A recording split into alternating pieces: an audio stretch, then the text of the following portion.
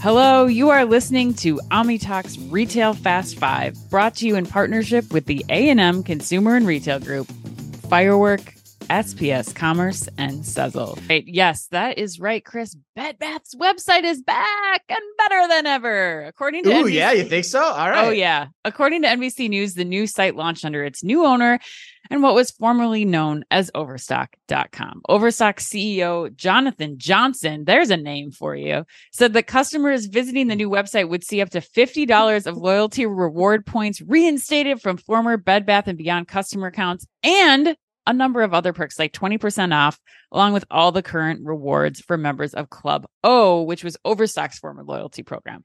You also, Chris, don't you worry about a thing. Those coupons, the 25%, yes, 25% off initial purchases for anyone who downloads the new Bed Bath & Beyond mobile app. When asked why Overstock adopted the Bed Bath & Beyond name, that's Jonathan Johnson, if you were paying attention, Jonathan Johnson said, quote, "People view Overstock as liquidation, which is what we were 25 years ago when we started. But that's not what we've been for the past 2 decades," end quote.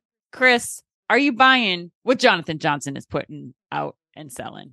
Fair play to you for the Jonathan Johnson jokes. Like, I didn't even think about that as I was reading and boning up for this headline. I love that. Jonathan Johnson. Yeah. Jonathan Johnson. Shout out to you. Also a former 90s kid TV star, right? I have no... I'm thinking of Jonathan Taylor Thomas. Jonathan Taylor Thomas. Yes. That would be impressive if Jonathan Taylor Thomas was now running Overstock.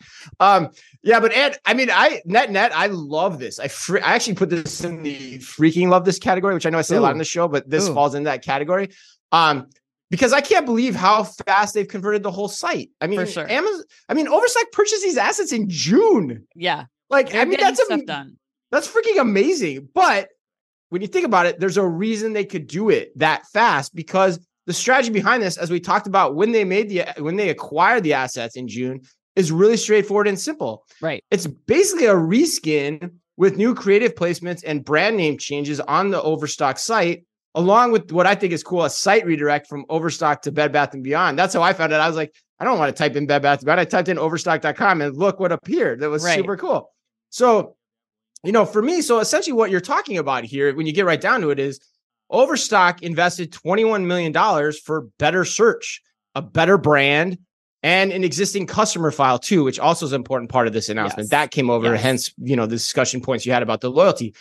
So for me, when I look at that and all they got for that, this is a total steal. It's also probably a pittance, and it's a one-time charge to their overall search budget. So great move, Yeah. And the best thing too, and last point I make, the site looks exactly as I would expect it to. Mm-hmm. It's just Overstock setup, and they get e-commerce as well as anybody. That's how they've hung around for so long with a terrible name, like Jonathan alluded to. Right. And it just says Bed Bath & Beyond's branding. So such a smart move by these guys, I think. Yeah, steal of a deal. I mean, that really $21 million is, it was appropriately priced, I think, given everything that's happened there in the last year, especially.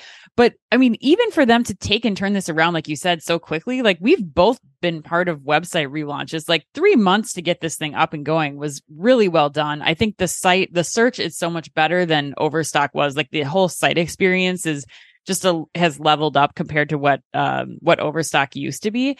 The only question, though, that, Chris, I'm curious, because you have rich home furnishings history. The only question I have is is this enough to stay viable? I think you're still yes, Bed Bath & Beyond is a top 5 brand in this category for today's consumer focus groups. But do you think that this swap is enough to hold them? And if so, what more needs to be done there? Because that's the only thing that I worry about is you've got it popping off right now, but can you hold the next generation audience? Yeah, it's a great question. I mean, that's still to be determined, right? I think that's still the tough question. I mean, the good thing about Overstock is they've been around for 20 years, so they know how to exist as an e-commerce retailer, which you can count on your 2 hands the number of people that are able to do that. So fair. But now I think this positions them more. I was thinking about that last night. It positions them more squarely to go head to head with Wayfair, which is really the category leader in that space.